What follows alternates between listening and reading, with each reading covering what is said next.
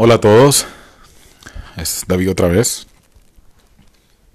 Como hemos estado hablando en los diferentes episodios de esta temporada sobre nuevas oportunidades, les voy a compartir una que recientemente tuve, que es algo muy famoso en este momento y que de hecho es el mayor golpe a la piratería en el mundo después de tantos años, que es el streaming de audio, es decir, la venta de audio por internet.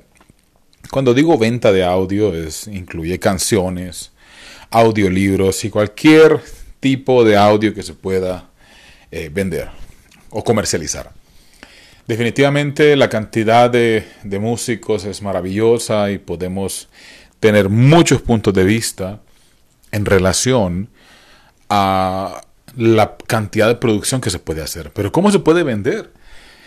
Es increíblemente caro producir una canción, grabarla, y lo más difícil es comercializarla. Y generalmente los músicos no tienen esa oportunidad.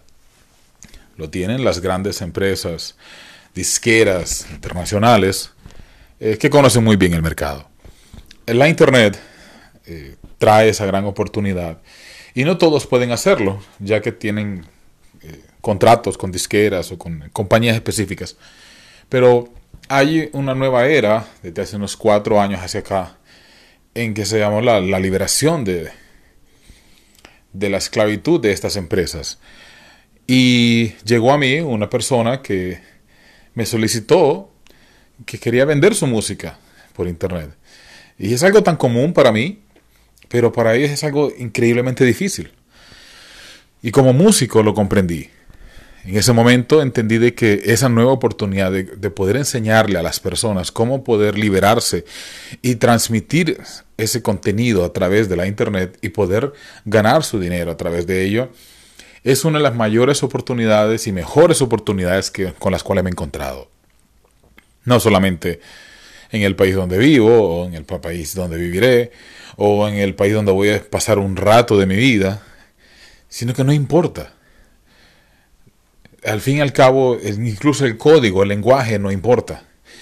Lo que importa es la tonalidad que vaya en ese audio, en formato digital, y que llegue de una forma tan fácil y sencilla en la cual yo pueda ganar mi dinero y pueda difundir este audio.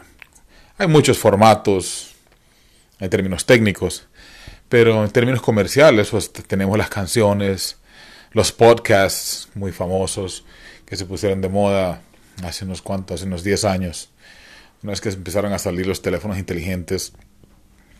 Y así una gran serie de situaciones en las cuales el audio produce sentimientos, produce ambiente, genera el ambiente como tal. Creo que realmente vale la pena.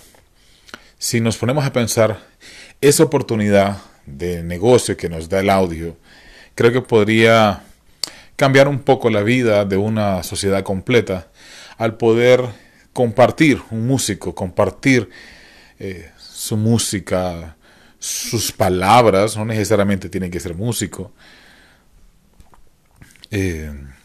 así como los que están escuchando este podcast pueden escuchar algo diferente, puedan determinar que hay otros temas en los cuales casi no se tocan y que realmente tienen un contenido importante. Vale la pena tomarse un momento y ver cómo el audio, a través de estas tecnologías, se puede convertir en una manera muy lucrativa de cómo poder ganar dinero y poder transmitir la información que nosotros queremos. No se pierdan el siguiente podcast en idioma inglés, porque voy a tocar un tema muy, muy sensible en relación a las oportunidades de negocios de la internet a través de los formatos de audio no convencionales. Hasta pronto.